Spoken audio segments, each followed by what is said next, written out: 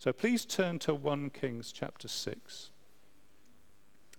And as I said, we're going to have to be really brave this morning because we're going to do chapter 7 as well.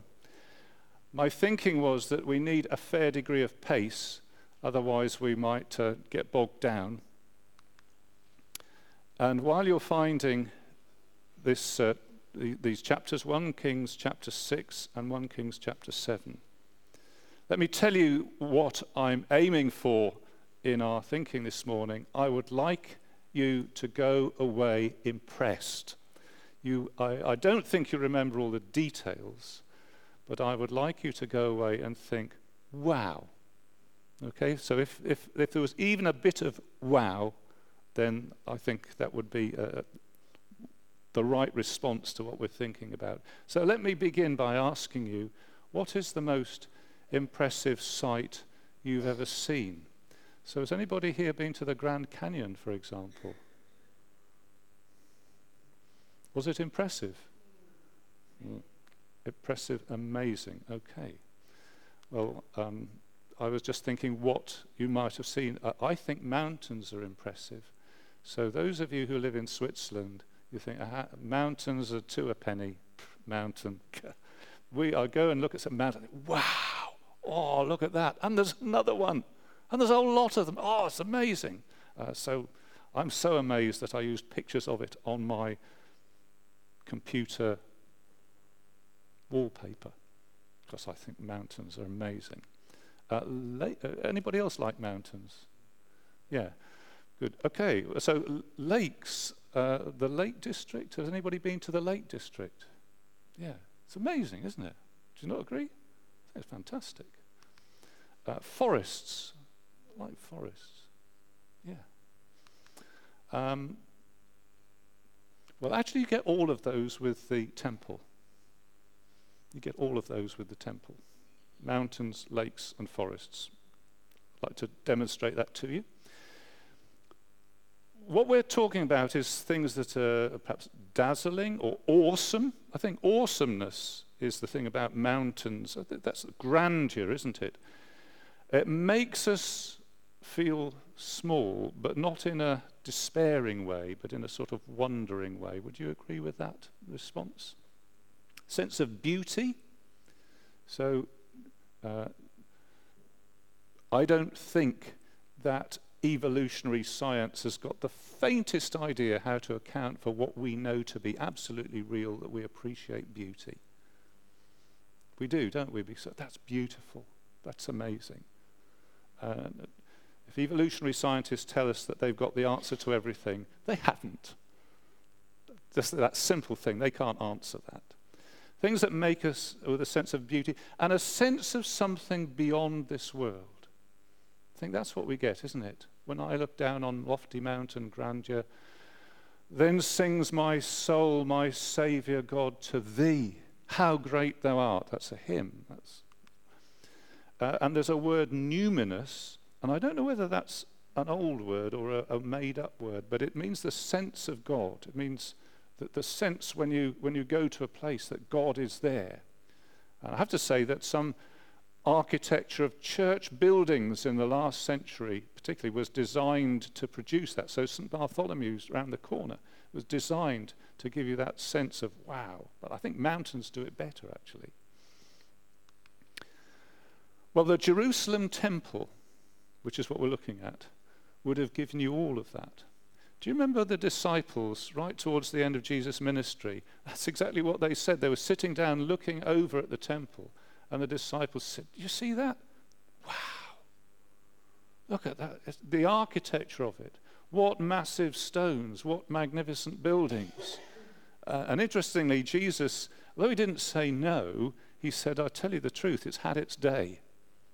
Not one stone will be left standing on another, sadly." And another thing that Jesus said, very, very remarkably, was, one point he said, "I tell you that one greater than the temple is here," talking about himself. So if we look at the temple this morning, we think, wow. Then Jesus is saying, well, I'm bigger than that. And if you really understood me, you'd say, wow, about Jesus. So it's indirectly, in that sense, about Jesus this morning.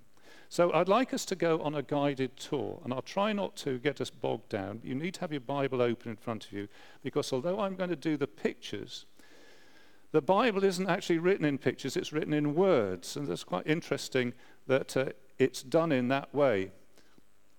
I have a feeling I've got these the wrong way round, but let's tell you what. Let's clap. Yeah, I think this is the side I meant to do next. There's a lot of detail, and the writer obviously loves the detail, so we'll respect him by listening to it and going, "Oh, I'm impressed." He does do it in words. Now, isn't it interesting that what we don't have as technical drawings, what we don't have is nice lines and details of the joints and how it all fitted together. So if you were doing something architectural and they simply said there's going to be 20 cubits of this and 12 cubits of that, I think your instinct would be, could you draw that for me? But I'm going to give some drawings, but the real thing is the words. And I think the writer means to impress us. And I think what he's doing is giving us architecture, but he's teaching us theology. He's teaching us about God through this architecture. And I also want to say that the temple that we're going to look at, we need to digest it. We're not going to do all the digesting today.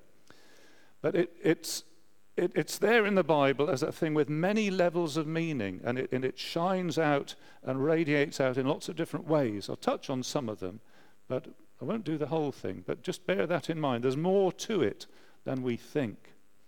And also to say that the story of the Jerusalem temple, Solomon's temple, this story is in fact a story of failure. The temple is grand and glorious, and it stands for grand and glorious things, but the temple in Jerusalem could not fulfill all the things that it was meant to live up to. And the fulfillment of all of it is in Jesus Christ.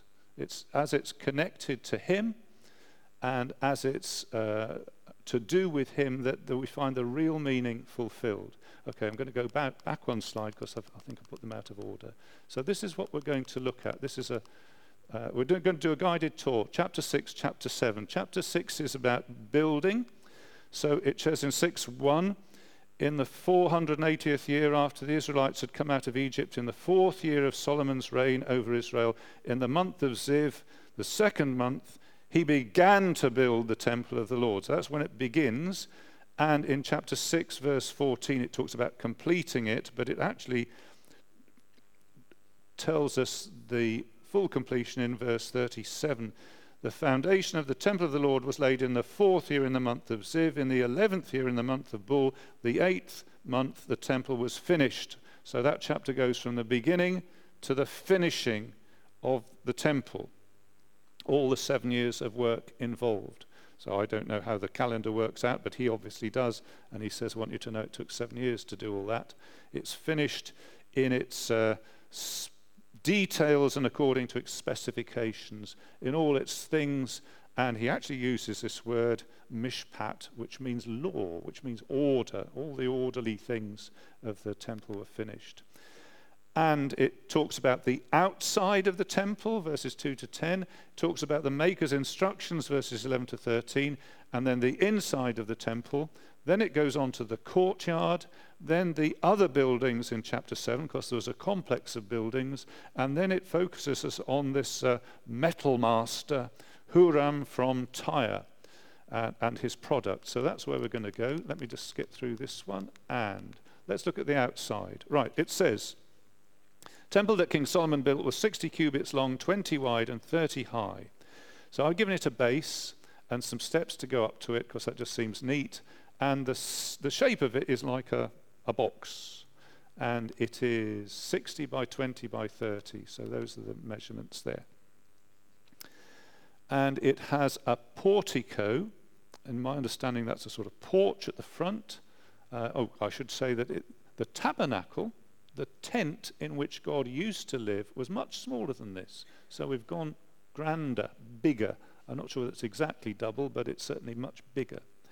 So the porch, the portico, goes on the front, and it has two huge bronze pillars, which we'll come back to in a moment. So they would have been a wonder of technology. Have you seen the I-360? Have you seen the pictures of the I-360 being built, this tower that they're building down on the seafront? I am impressed by that sort of engineering. They're putting in these sort of tin cans, huge tin cans, and then shoveling them up and pushing another one in and bolting it together. And I think, wow, that's pretty amazing. Well, they would have been at least as amazed at the technology of these bronze pillars in the portico. There are some windows that go somewhere up at the top. So however we pronounce it, there are windows up at the top. And there are surrounding rooms on 3 floors around the outside. So let's just see what it says. It says, verse 3, the portico in front of the main hall of the temple extended the width of the temple, that is 20 cubits, projected 10 cubits from the front of the temple. He made narrow windows in the temple. Against the walls of the main hall and the inner sanctuary, he built a structure around the building in which there were side rooms. The lowest floor was 5 cubits wide, the middle 6 cubits, the third floor 7. He made offset ledges around the outside of the temple so that nothing would be inserted into the temple wall. So let's try and get the hang of that. Here's the main outline of the temple. And it says in verse 7, in building the temple, only blocks dressed at the quarry were used, and no hammer, chisel, or any other iron tool was heard at the temple site while it was being built. So it's interesting that they respected the temple in the sense that they didn't want people hammering away. Oh, you got that hammer, chisel down there? They wanted it sort of a respectful place when the site was being built. If you wanted to get the hang of those outside walls, the 3 supported floors, and no holes in the main wall. So I think it's something like this. So that's the inside of the temple, and the walls, how would you describe that? They're thicker at the bottom, and as you go at the top, they're thinner, and that produces ledges like that. So what happens is when you've got the wall of the outside, this bit round here, you can then put timber on the top, so you don't have to make a hole in anything to put the timber at the top. And you can put timber on those ledges like that. So the top room is 7, this room is 6, and this room is 5 because of the way it's stepped. Does that make sense? And the point being, they didn't want to break through the wall to put the timber into the wall. That would be the normal way of supporting the timber. So again, it's to do with respect for this structure. They don't want a lot of noise, and they don't want... there's some steps there as well. I think the battery on this is running out. Respect for the integrity of the building. Can you read that to little tiny writing? So that's an interesting thing about it. Respect for the things of God is something that even Christians aren't that good at these days. We are quite big on joy and perhaps on peace, but on respect, I think. And the sort of respect that merges into what the Bible says is the beginning of wisdom, which is the fear of the Lord, I think we're painfully short on that. They respected this building. We are told that there's an application of this to Christian people. And it says, your body is the temple of the Holy Spirit. And that you ought to have a respect and a certain almost fearfulness of how you connect your body, what you do with your body, seeing as it's the temple of the Holy Spirit. And one of the specific applications of this is a sexual application. That's a sex outside heterosexual marriage. He says that's incompatible with your body being a holy place, the temple of the Spirit. And I suppose you could extend that to things that damage the body. It's disrespecting the place where God lives. Let's move on. Let's go to the next section, which is in verse 11 to 13. The word of the Lord came to Solomon, as for this temple you are building, if you follow my decrees, let's just see, if you follow my decrees, carry out my regulations, keep my commands and obey them, I will fulfill through you the promise I gave to David your father, and I will live among the Israelites and not abandon my people Israel. So it's an interesting, in the middle of the architectural description, he puts this moral teaching, this relational teaching. You'd be very surprised to find that on an architectural plan, wouldn't you? Make sure that there are 2 number beams. Oh, and by the way, always keep your promises. Strange thing to put inside a modern piece of architecture. But here, this is put in about what it is for God to live amongst his people. And it's addressed really to Solomon the king. So I've done a clunky translation. The word walk crops up. If you walk in my decrees, and if you do my mishpat, my order, and if you keep my commands, and if you walk in them, then I will raise up the word I gave to David your father. I will live among my people, and I will not abandon or forsake.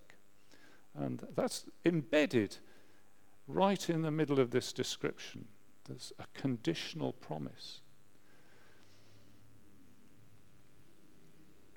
And of course, there's a whole lot of thinking about that. Because, of course, the people did abandon God. And if you read on the story, they did. God, who had given them so much, they forgot him. They received from him, but they thanked other gods. They were shown what he was like, but they said, no, I've got a better idea of what God's like, and I've got a better idea of his standards, and they made idols. That's what making an idol is. And they abandoned the Lord, and in the end, he left them. They left him first, and then he left them. We have this shocking thought that God's temple could be abandoned and destroyed, which is, of course, what happened, the destruction of the temple. But God did not forget his plans and promises. And in the New Testament, we have a little subtlety on this, because when God comes to live with Christians, true believers, he says, my spirit will abide with you. I will not take away my Holy Spirit from true believers. But there's all this, notice the subtlety of it. But he does say, well, it doesn't matter how you live then, doesn't matter what you believe, doesn't matter how you carry on. It does say that he will make himself known to those that walk with him. So if we're claiming to be Christians, but we're walking, we're living as if, well, no different from anybody else, don't expect God to make himself particularly known to you. It's to those who walk with him that he makes himself known. Not saying that we have to be perfect. The temple doesn't say we have to be perfect. The temple is a place where sacrifices are made. But there is such a thing as walking with the Lord, coming back quickly when we've confessed, when we've sinned. Let's carry on with the architecture. Verse 14. So Solomon built the temple and completed it. He lined its interior walls with cedar boards, paneling them from the floor of the temple to the ceiling, covered the floor of the temple with planks of pine.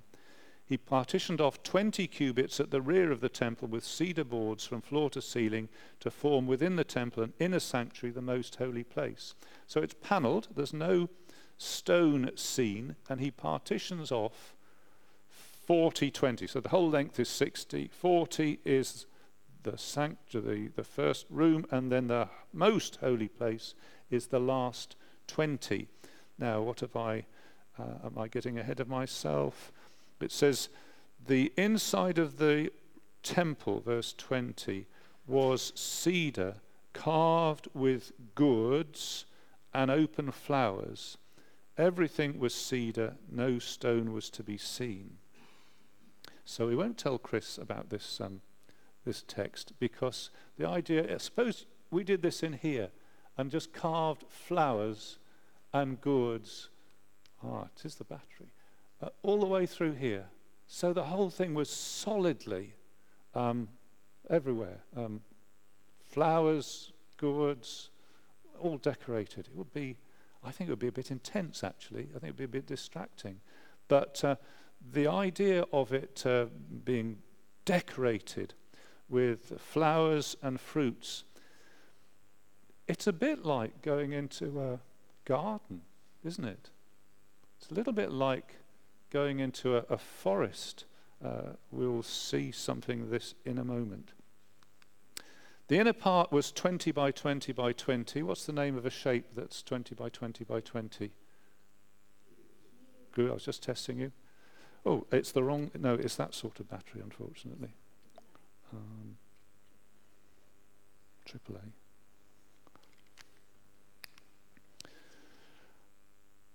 Yeah, it's a cube. We went to the Alcazar Palace in Seville. Did we go there? Yes, we did. And there was a holy place there, and it was called a Kaaba, an Islamic holy place, and it was a cube. I wonder if Kaaba and cube are related words. An interesting thought, isn't it? But here we have from the ancient world, a holy place has this symmetry of 20 by 20 by 20. So I've drawn it there, and I've put it yellow to tell us that it was all covered with gold. Verse 19, he prepared the inner sanctuary within the temple to set the ark of the covenant of the Lord there. The inner sanctuary was 20 cubits long, 20 wide and 20 high. He overlaid the inside with pure gold. He also overlaid the altar of cedar. Solomon covered the inside of the temple with pure gold. He extended gold chains across the front of the inner sanctuary, which was overlaid with gold. So he overlaid the whole interior with gold. He also overlaid with gold the altar that belonged to the inner sanctuary. Did anybody pick up any hint of what metal was used? Because it was gold. So what a fantastic, just imagine, you go into, and everything is gold. The furniture is gold, the walls are gold, the floor is gold, everything is gold. You go, wow. Well, that's what it was. Now, the 20 by 20 by 20, so somewhere we've lost 10 cubits because the whole thing's 30 high, but this room is 20 high, so we've lost 10 somewhere. Well, either it's got a false ceiling, or you go up some steps at 10 cubits. Cubit is about half a metre, so wow, that would be 5 meters, wouldn't it? That's quite a long way to go up. So 20 cubits is 10 meters. How high is it from there to there? Any suggestions? 1, 2, 3, 4, 5, 6, 6.5 meters. So 20. Ooh, big, isn't it? 20 cubits, 10 meters. Yeah, so it's a cube. The New Jerusalem is a cube. Let's go inside. So I'm doing this as a guided tour. Nobody would do this. You're not allowed to go right on the inside unless you're the high priest once a year. So this is a very privileged thing that he tells us about. Verse 23, in the inner sanctuary he made a pair of cherubim of olive wood. Each cherub was 5 cubits long. 5 cubits long, let's see. So that's 2.5 meters. 1, 2, up to there, something like that. Where are we? One wing of the first cherub was 5 cubits long, the other 5 cubits, 10 cubits from wingtip to wingtip. The second cherub also measured 10 cubits, for the cherubim were identical in size and shape. The height of each cherub was 10 cubits, about 5 meters. He placed the cherubim on the innermost room of the temple with their wings spread out. The wing of one cherub touched one wall, the wing of another touched the other wall, and their wings touched each other in the middle of the room. He overlaid the cherubim with gold. On the walls all around the temple, on the inner and outer rooms, he carved cherubim, palm trees, open flowers. He also covered the floors of both the inner and outer the rooms of the temple with gold. Well, so let's look inside then if we can. Just notice it's all gold. The whole thing is covered with gold. The Ark of the Covenant is a box, sort of this sort of size, I'm thinking, so quite small in comparison.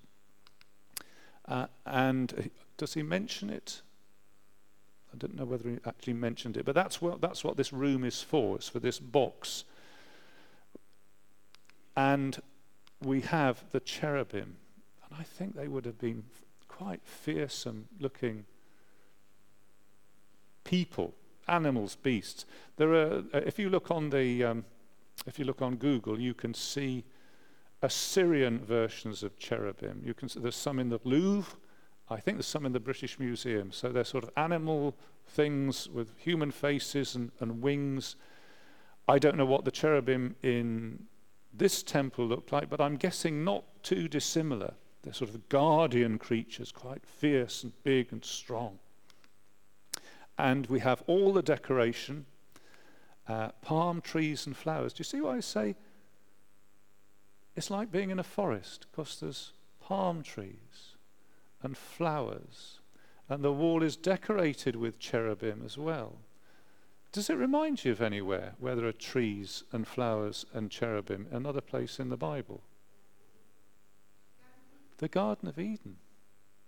The Garden of Eden. The Garden of Eden is trees and flowers, and the cherubim were there, in fact, in the end, to keep people out. And the doors, the doors are described in verse 31 and onward, and there's things about a bit of difficulty about translation there. I mean, let's be honest, if you had an architectural drawing in English, most of us wouldn't be able to understand it, would we? So this is translated from Hebrew. So, if you cut a chase into the rebate following the return on the wall, anybody got the faintest idea what that means? But I mean, a builder would understand that. A chase is a channel. So this has got architectural terms in Hebrew that I think people don't necessarily know what they mean. But in generally speaking, we've got this room with doors at the front, and we have cherubs, palm trees, open flowers. It's all overlaid with gold. That's verse 35. And we've got, it seems to me, our impression would be there are golden doors into the golden garden. I think that's what you'd think. It's a golden garden. And the doors through which we would have to go, as we see the cherubim there and the Ark of the Covenant, it's like a golden garden. There was a hippie song back in the 70s which said, and I don't think I can get the tune for you, we are stardust. Then it goes up very high. We are golden. And we've got to get ourselves back into the garden. I think that's the aspiration of humankind, whether you're a hippie or not. We've got to get ourselves back into the Garden of Eden. How can we get back into a place where nature is beautiful, it's not spoiled, where relationships are beautiful and not spoiled, where God is amongst us? That's what happens in the Garden of Eden. And the temple here is strongly reminiscent of this golden garden. And how can we get in to the golden garden? Joni Mitchell sang, we've got to get ourselves back into the garden. And that's what the temple is saying. Well, here's a way, and this is what it's like. Let's go outside. It says in verse 36, he built the inner courtyard of 3 courses of dressed stone and 1 course of trimmed cedar beam. So I think it's stone, beam, stone, beam, stone. So I think the beams are acting as a sort of cushion between the courses of stones. I think that's what it's doing. Apparently that's helpful in terms of earthquakes. The walls don't fall down so easily. So there's the temple, and here he talks about the inner courtyard. I've just put face there because one of the things that the temple has is faces, it has sides, and it has shoulders. They get translated as walls and corners and things, but in Hebrew it has faces and ribs and shoulders. A bit like a body, actually, the terms that are used. Anyway, there it is. There's the temple. And here's the wall round it, a courtyard. You see, it's not so easy to get back into the garden. And there's almost certainly an outer barrier too. So one of the lessons here is there is this golden garden, there is a doorway, but it's really quite difficult to get there. You've got to go through one barrier, another door, and then another door through a door or a curtain. And it's not, there is a way, but it's not an easy way. It's not easy. It's not easy to approach the God of Israel. You have this tension in the Old Testament that God says, I want to be with my people, and yet it is not so easy to approach him. But in the New Testament, the curtain that divides that last section, when Jesus died, the curtain was torn in two. Meaning that through Jesus Christ, the way is open into the golden garden, which is amazing. We have access. Christian people have access into the most holy place through the blood of Jesus, through a new and living way. What a privilege that is. Do you know, if you put it in the context of this, hardly anybody could get that far through these barriers in those days into the golden garden. But Christians, through the blood of Jesus, we have a way to the holiest place of all. Oh, it's amazing. Let's look at so now we're going into chapter 7, and there are a number of other buildings. I wasn't quite clear on how they were all set out. Here's a suggestion. There's a house for the Lord, okay, so that's there in its own courtyard, and there was, I'm suggesting, another courtyard, and the house for the king. It took Solomon 13 years, however, to complete the construction of his own house. So he builds a house, and he builds a throne hall, verse 7, and a hall of justice, and also a house for one of his wives. He had lots and lots of wives. I don't know whether he built a house for all of them, but in verse 8 it says he also made a palace like this hall for Pharaoh's daughter, whom he had married. Now the book in which I got this diagram makes it like this. That's Solomon's house, and his bride has this house tacked on the back. I don't know whether she would have been too happy with that. I could imagine her saying with an Egyptian accent, what are you talking about, Solomon? You've got this massive great house, and I've just got this titchy little house. You know, you're going to put all your tools out in that one, your drill and all your hobby stuff, and I've got no room at all in this. Anyway, that's the house that was the suggestion on the map that I saw. And there's another house for justice, and perhaps another house yet for, what does it say? The house of, lost it, verse 7, the throne hall, the hall of justice where he was to judge, and he covered it with cedar from floor to ceiling. So I got a bit confused with these, but I've put what I got off the internet there. And if you had been a visitor, you would have come to this place, a bit like going to the Houses of Parliament or Buckingham Palace, like you'd go to London to see these places. You go to Jerusalem to see the house of the Lord, and the house of the king, and the house of his bride, and the house of where he does justice and judgment. And that you'd come to a point where there'd be a signpost which would say, house of the Lord that way, house of the king that way, house of the bride that way, house of justice that way, and you'd have to plan out your afternoon if you were going to visit all of them. Interestingly, in Christianity, it's all brought together, because the place where the Lord lives is the place where the king lives, is the place where the bride lives, is the place where God judges. Jesus Christ is all of those. If You see what I mean? He's the king, he's the husband, he's the savior, he's the friend, he's the judge. He's all of those things together. You don't have to have different places to go. Jesus is all of them, which I think makes him rather remarkable. Let's move on now. So I said I'd try and keep up a pace here. We've gone now to verse 13. I'd like you to meet Huram.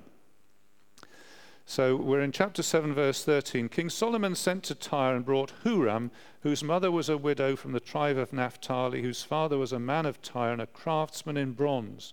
Huram was highly skilled and experienced in all kinds of bronze work. He came to King Solomon and did all the work assigned to him. Has anybody been to Ironbridge in Shropshire? It's near where I was built. Anybody? Hands up.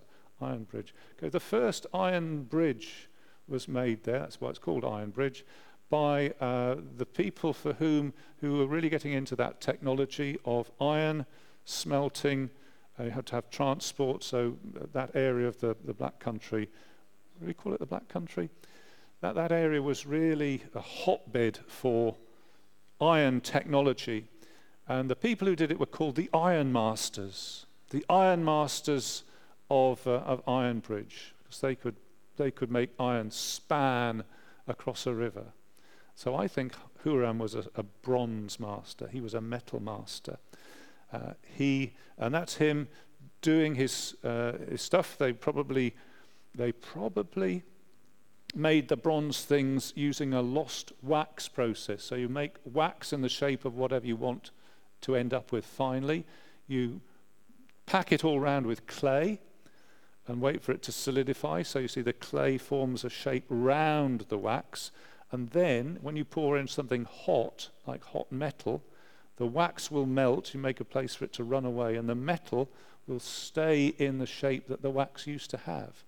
So that would be quite a technological tour de force to do that. And it tells you later on that that's the sort of thing he did.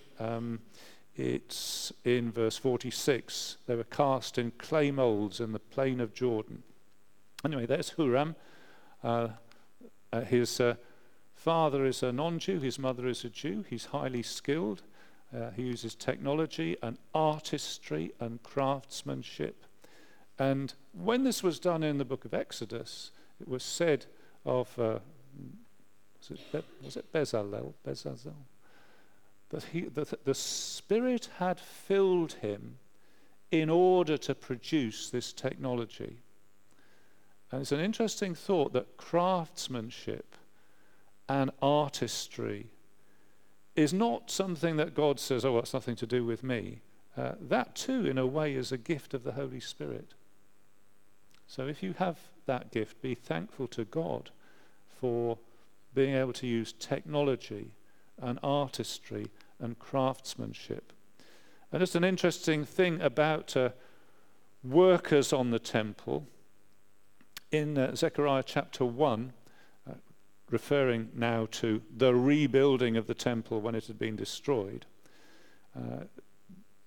the prophet is shown the opponents of God's purpose, the four horns that come to oppose the work. And God says, have you seen the craftsmen that are working on the temple? And God says, these terrify the adversaries. It's an interesting thought, isn't it? Here's God's terrorism. What terrifies the enemy? Answer, the craftsman getting on with the work of God. Well, this is what... Did you understand that point? Anybody awake? Not quite. I'll carry on anyway. Workers getting on with the work of God are like God's secret weapon. Shall we look at the things that he made? He made the 2 bronze pillars. It's in verse 15. 2 bronze pillars, 18 cubits high, 12 cubits round, and they're very, very complicated. So let's not get too bogged down with those. They're very, very complicated, very, very finely decorated. That's in verses 15 to 22. And then he makes this thing called a sea. So it's a huge bowl made of cast metal, measuring 10 cubits, so that's 5 meters rim to rim, and 5 cubits, that's 2.5 meters high. It took a line of 30 cubits to measure round it. And here's an example of the Bible using round numbers, because if it is in fact 10 cubits from rim to rim, what would be the exact circumference? Anybody know? 31.42 or something like that. So those of you who know maths, the exact formula for the circumference of a circle is 2 pi r. And pi is this number 3.142, dum, dum, dum, dum, dum, dum, and it never ends. And so they made it, and rather than give us some mathematics which wasn't invented till late, he says it's 30 cubits. It wasn't exactly that, but the Bible uses round numbers. Let's not get too bogged down with that. The sea is supported on 12 bulls, 23 to 26, and there are also these huge stands for bowls of water, and it describes them verses 27 on to 37. They're sort of rectangular stands, highly decorated. They have wheels, although I should think to move them would have been very difficult. They'd been very heavy, and they have their own bowls on top of them. And this is in verse 38, 10 bronze basins. So the place is sloshing with water. And he made lots of other stuff, which are detailed there. Gold altar, lampstands, dishes, and all the stuff you would need for running a temple. You've got sacrifices being made, you need shovels, you need things to get rid of the ash, you need things to look after the flames of the lamps, and so on and so on and so on. Interestingly, the Bible says that we are like items for use in a house, vessels. In 2 Timothy chapter 2 verse 20, he says, in a house there are many different implements for use, some for noble uses, some for ignoble uses. And if you purify yourself, you can be used for noble uses. It's an interesting little metaphor, isn't it? To be ready to be used by God, to be in a usable condition for God. So let's conclude our guided tour by doing an imaginary journey right into the center of, right into the heart of this temple. Okay, that's what we're going to do. So, shall we stop for a moment? Would you like to stand up and then sit down again, just to make sure that you've got some blood flowing? Please do that. Just stand up. And then sit down again. Right? It's quite warm in here, and we don't have much in the way of ventilation, so we've got to compensate some way. Let's make this almost impossible journey to the throne. So there's an outer courtyard, and somewhere, I'm not exactly sure where, are these water containers. So as you enter, you would say, "Oh, look at all this water! Amazing here." And then it's not mentioned here. There would be an altar where animals were sacrificed. They'd be killed.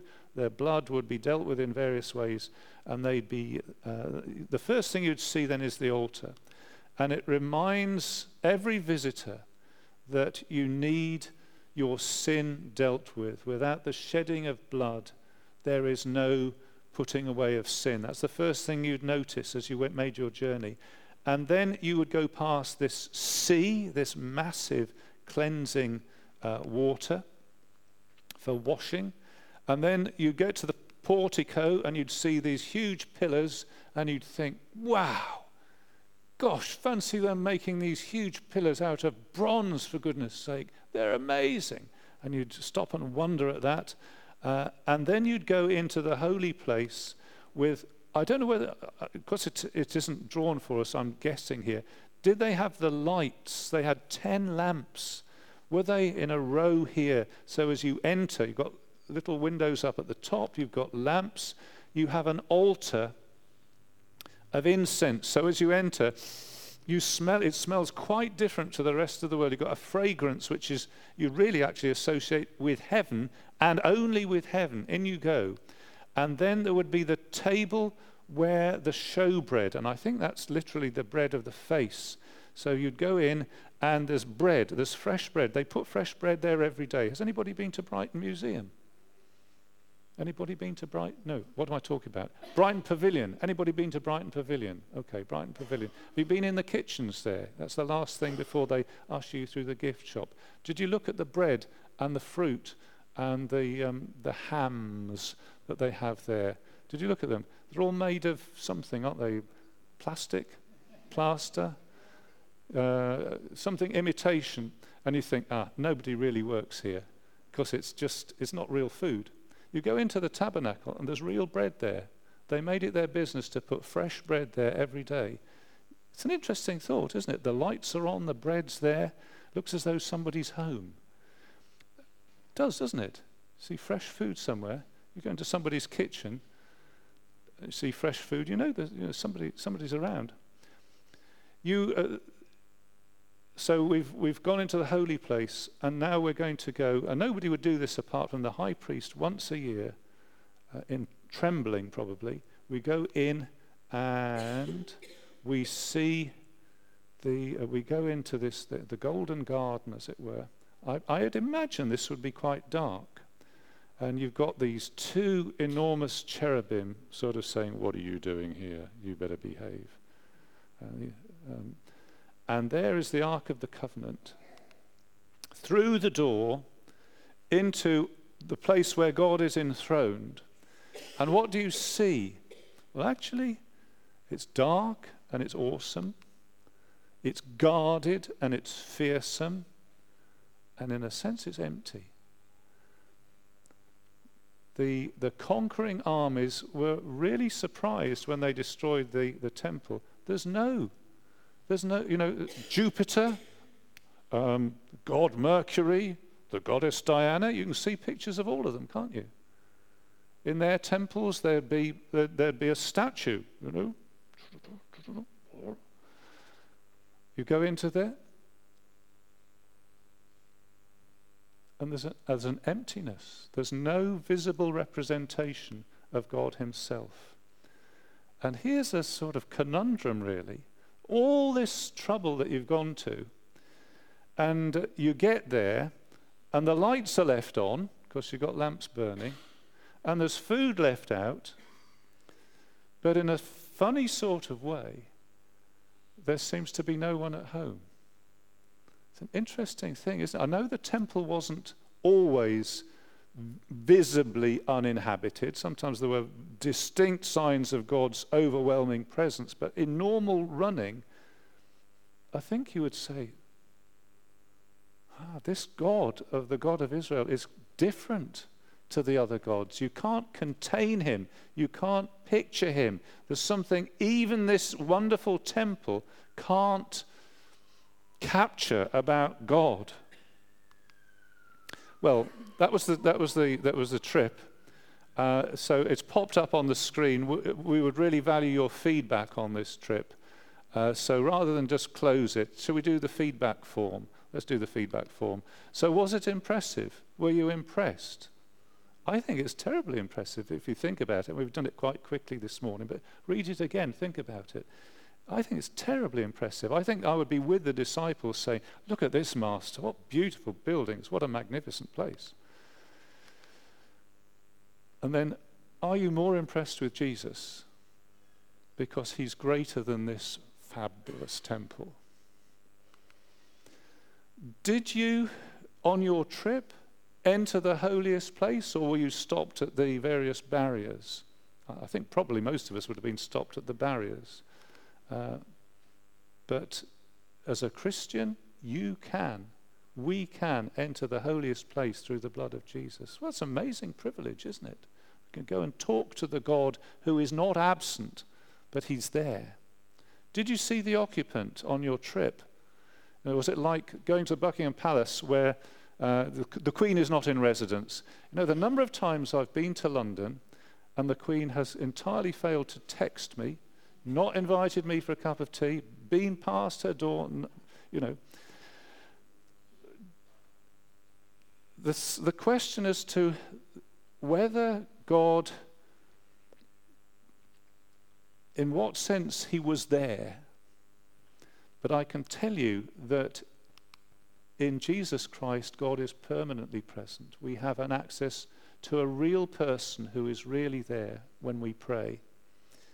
Did you see the occupant? Did you go past the altar? Or did you miss that bit on your trip? Were you washed in the blood of the Lamb? That's the proper way to enter the holy place. And Christians have made that into a song, haven't they? Are you washed? Are you washed in the soul-cleansing blood of the Lamb? Are your garments spotless? Are they white as snow? Are you washed in the blood of the Lamb? Would you say that for yourself? Would you say, in the Christian sense, I've got all this. This is my the reality of my Christian life. I know what it is to go to that altar and to benefit from it and then to go on into the holy place. Did you see the light? It's a standard Christian caricature, isn't it? Have you seen the light, brother? But in the temple, did you go in? Did you see the lights? Jesus was at the temple once, and he said, they had a lighting ceremony, and he said, forget all that. He said, I am the light of the world. He who comes to me will not walk in darkness, but will have the light of life. And he said that in the full knowledge of all the lights that were going on in the temple. I'm the light of the world, says Jesus. And with all that water sloshing around in the temple, he says, if anyone is thirsty, let him come to me and drink. For whoever believes in me, I've forgotten to do the text, living water will flow from within him. And that's what he said on one of the great temple feast days when the place was sloshing with water. Did you drink of the healing streams? There is a river, the streams of which make glad the city of God. When Jesus died on the cross, what came from his wounded side was blood and water, suggestively enough. Have you drunk the living water? And would you want to go back again? Would you say a day in your courts is worth 10,000 in the courts of tents of wickedness? Would you like to be in the place where God is? Would you like to be there forever?